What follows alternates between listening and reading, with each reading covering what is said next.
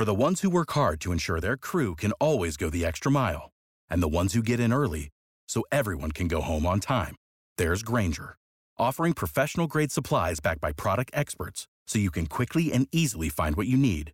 Plus, you can count on access to a committed team ready to go the extra mile for you. Call, click Grainger.com, or just stop by.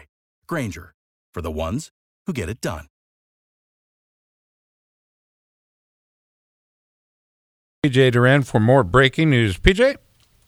Well, there's not been a whole heck of a lot going on other than we've had some announcements in the flat track world. KTM, as we discussed off air before, has announced they're going to have Shayna Texter on their team, so we're kind of stoked to be seeing that this coming season. As we know, she's incredibly fast. No. She'll be riding in the singles class for KTM. Yeah, her and Dan Bromley are going to be on the Red Bull KTM Factory AFT team. Shayna needs to step up her TT performance. Her Peoria. If she gets TT, all she needs to do is improve. Maybe she doesn't have to win one, but she needs to be able to not be make the main event, make the main, and be in the top 5. I mean, put in a couple top 5s, and she's a title contender. Right. All right, guys, first guest of this particular program. Glad you're all with us. By the way, we will be enjoying Hot Delicious Pie 5 Pizza. Steve's on his way with Hot Delicious Pizza for all of us in studio. Our producers on the program, as always, Jack and Leanne DeLeon, thank you very much. Our contributors include Chris Bishop and Tommy Boy Halverson. Let's go to our first guest. Josh Hayes is the name that, you've heard on our program now some 38 times. And there's a reason for that, because we love him. He's a great guest. What are you laughing for, Josh? And he's won so many titles, it's impossible not to talk to him. Well, yeah, he's 4 AMA Superbike championships in his career, as if he was trying. 61 AMA Superbike wins. And let's take you back to last year. He took on a new role as an ambassador and coach for the Yamaha Factory race team. He joins us now. Josh, how are you? I'm doing good. How are you guys? Doing real good. It's a little chilly up here in our neck of the woods, but other than that, we're doing all right. We're getting covered in snow. We're having a San Diego version of cold. It's not getting in the 60s today. It's going to stay in the 50s. And the world's smallest violins begin to play you know for what, you, though? sir. When you're in San Diego and it's 50 degrees, it's cold. I'm winter coat in San Diego if it's 50. I don't know about that. Well, that makes one of us because That's one of us. You're cold all the time, I'm Tony. always cold. Yeah. Hey, but my life's pretty good. I need something to complain about. Yeah, it's tough, ain't it? You've got racing on the future. Yeah, I got racing on the brain a little bit right now. And wow, congratulations for your performance over at the Island Classic, Australia. Way to come out and show them how it's done in your rookie year at that event.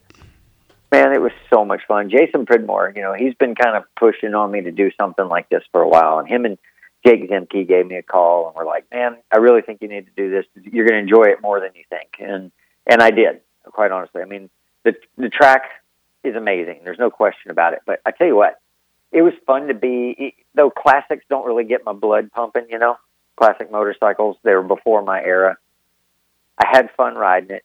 And I tell you, the fact that no one there was there to make money. This wasn't about business. It wasn't about budgets. It was passionate people about motorsports, spending money to go do this amazing event and have a ton of fun doing it. And so it's just the group of people the enthusiasm was infectious, and I just had a great time. I was glad I was able to perform. I felt terrible for Jason to have the luck that he had falling down. And I wanted to do well for him because he did talk me into coming over there, and he kept saying, man, I think we can do good. I think we can do good. So Dave Crussell, the guy who kind of was the captain for the American team and for my small group of motorcycles that contributed to it, was the Mojo Yamaha group. He was professional and fantastic in every way, and everybody's so fired up about it. Right now, we're still talking about next year. We're all real amped up and really trying to put some pieces together so that we can show up next year and take it to another level. That's awesome. And you're riding it. What's an 83 Yamaha FJ like? I mean, Well, it's custom framed. So first of all, let's give the disclaimers. It's an air-cooled 12, 13, 1400. I don't know what the rules are. It's a Harris chassis. built around a FJ 1100 that those guys punched out to 1250, I believe. No, 1150, 1250, something like it. It was big. 1250. But, you don't rev them super hard. It was a bit different for me, not having a lot of RPM to work with there. But the bike did surprise me. It wheelied a couple of times. The 5-speed transmission. I haven't ridden a 5-speed transmission since my first couple of years of racing when I rode a GSXR 1100. So there was quite a bit to take in and learn. Actually, the racetrack itself, what you watch on TV, it was pretty true to that. Like I kind of envisioned how the track would feel by watching races around that racetrack, and when you got there, it kind of played true to that. So visually, it all seemed to fit, and so I think that's what helped me get up to speed and put in some good performances over the weekend. How was the wind? I think that maybe is time of year dependent. It just seems like whenever World Supers or MotoGP's there, the wind is insane. Was it the same way for you guys? We did have a day that we did have some particularly high winds, but it was funny because the wind started blowing out to sea. So it was blowing a tailwind down the front straightaway, and it was really, really hot. And it was actually, we had problems with the bikes, air-cooled bikes, struggling with the heat and that hot air coming off inland. And then once the wind turned around, the first breeze that came off the ocean in the afternoon, you felt it. It was so much cooler, and then it actually got to be really nice for the day. But, those bikes, they're not as slim as the bikes that we ride these days, so she was still planted pretty good. It really didn't bother me too much on track. Gotcha, yeah, because it just seems like when you watch them, guys that talk about them, I'm sure you've watched the same stuff I've watched over the years. Really fast guys make mention of the wind really changes things if it's blowing in a certain direction as far as cornering and stability. So I'm glad that wasn't such a factor on the monster bike you were riding. Yeah, a few corners, in particular, I would say Stoner Corner, turn 3? That turn, being flat out on those old bikes, I can't imagine a super bike exactly how fast it would go through there, but definitely wind would play a part of that as the speeds get higher. And, I was riding with a little bit of margin for error on both sides. And when you're full tilt on a super bike racing against the best in the world, there's no margin, or a GP bike, there's no margin for error. You're riding with every inch of everything you've got. And so that would be a little bit different story with that wind blowing. Stoner Corner, does it smell kind of skunky in that corner? Or? That'd be Casey, the world champ stoner. Oh, world champ stoner. If you're noticed, people go a little slower once they go around the corner. Everybody's really friendly, though, and hungry. Visors up. I think that's why it was closest to the ocean, was to keep the wind moving around there pretty good. Josh Hayes is our guest, and 4-time Superbike champion, and now won Race 4 Island Classic. We're talking about that on his 83 Yamaha FJ 1250. You had a front row seat for your fellow Team USA member Jason Pridmore's crash. You had to do some pretty heads up riding to avoid the carnage. Talk about that, man. That you mentioned it, but that you went on to win and finish on the podium, but it was a bummer for him. Yeah, it was a big impact for sure, and. Jason had been kind of on point all weekend, and he was riding well, and things were clicking. And I think, I got off to a pretty good start, and I was pretty happy to be kind of station keeping with Jason, rolling in to start our third lap. We were finishing up the second lap, and I felt like I could see some of the thought bubbles on Jason and what was going on behind him. He was our bike was particularly good with a tight line in the last turn, and so I thought, okay, he was really good through the hairpin MG, and then we went through the next left. I had lost just a bike length or two, and I was trying to make it up, so I was a wheel track outside of him. And he was holding a particularly tight line, trying to line up the guys in front of him for a move that he was comfortable with. And actually, Jason and I were just discussing it. Not sure if it's just a racing incident, he was just going for it, and the thing snapped on him quick, or potentially, a little bit of debris on the racetrack right in that area, but it caught him out regardless. He had a big fall. I think that he probably broke his leg on the initial impact because it was a pretty hard one. And unfortunately, it caught up. I was able to get the bike, upright and react quick enough. Alex Phillips was right behind me. And then, unfortunately, Bo Beaton, his view was blocked. All he saw was Alex and I check up. And by the time he realized what was going on, he was heading out to the gravel, and then Jason's bike came right in front of me and picked him up right next to me. So both of those guys ended up taking a significant hit, and it was, that kind of takes you back to the days of old when you've seen some bad things happen and you got to go back out there and grit up and race again. But this time we weren't getting paid to do it, so it was a little bit, somber. But I went out and managed to finish up, that 6-lap race with a podium finish, and then immediately went to the medical room and got to see Jason and talk to him. And it was actually pretty funny. I think he had bumped his head too, but I don't think he remembered it till we talked about it later. When I walked in, I kind of said, "Dude, you all right?"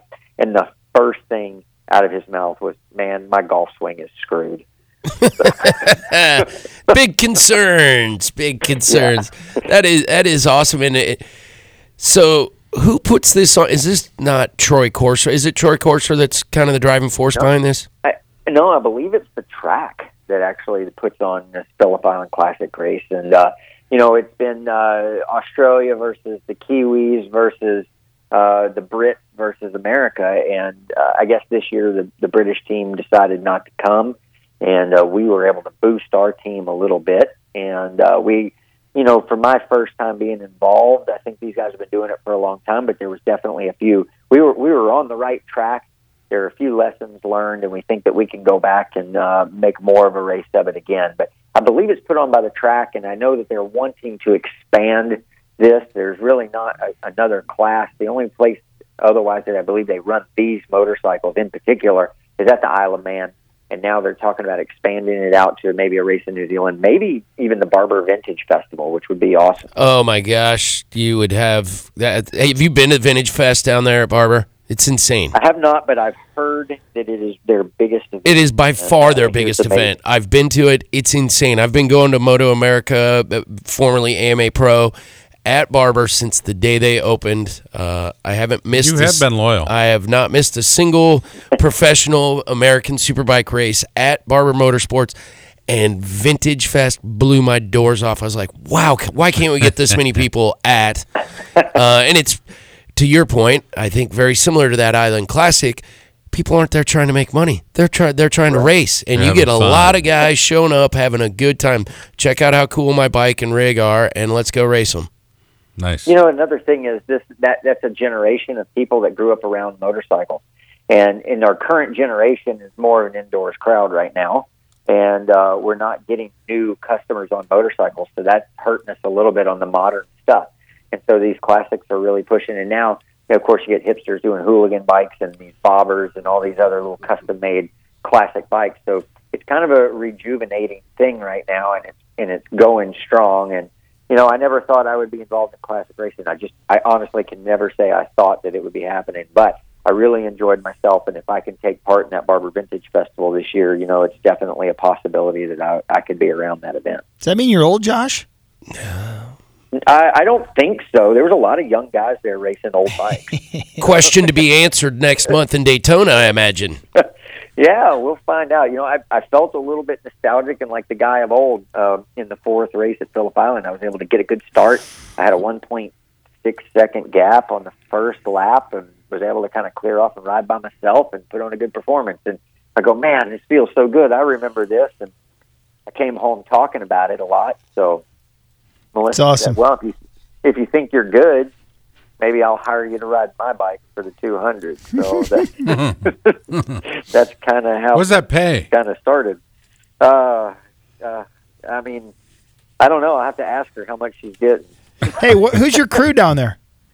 Well, that's a good question. I mean, this is Melissa's program and her team. So, fortunately, I can tell you this. So, we started putting this deal together. We kind of announced it out there that we were going to do it, and it's been humbling the amount of support that people have started reaching out and wanting to get involved. And a lot of that has been some old friends from different crews that want to come and potentially help crew and do pit stops. Oh, how cool is that? From that perspective. So there are a lot of guys that have reached out. We're trying to figure out the scheduling on a few, and we'll kind of see how it plays out. But it's a little difficult because of the timing for some people. But we've had, quite a few guys hanging around. Even Chad Coase has been here staying at the house with Bobby Fong a little bit.